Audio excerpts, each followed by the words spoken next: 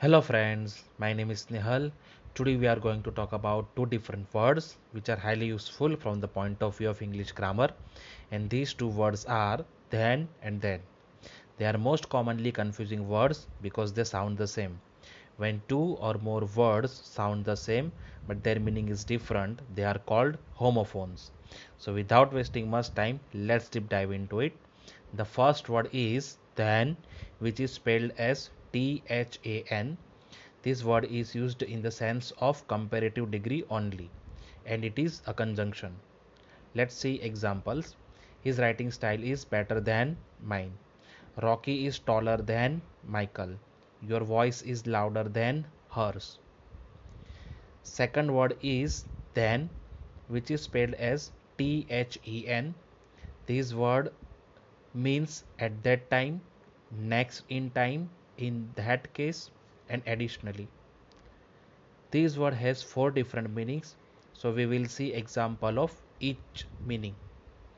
It is an adverb and an adjective. Few examples. He was in the first year of college. He was not good at table tennis then. So this is the example of at that time. I studied English and then watched some videos on YouTube. This is the example of next in time. If you keep practicing your English for 6 months continuously, then you will be fluent. This is an example of in that case.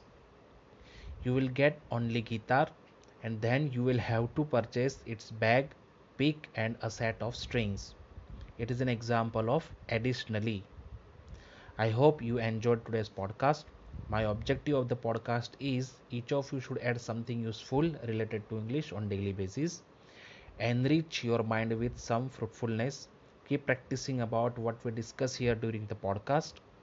I also created my blog where you can go and read the description of the same podcast. The link will be there in the description below. We will meet tomorrow again. Till then, bye and take care.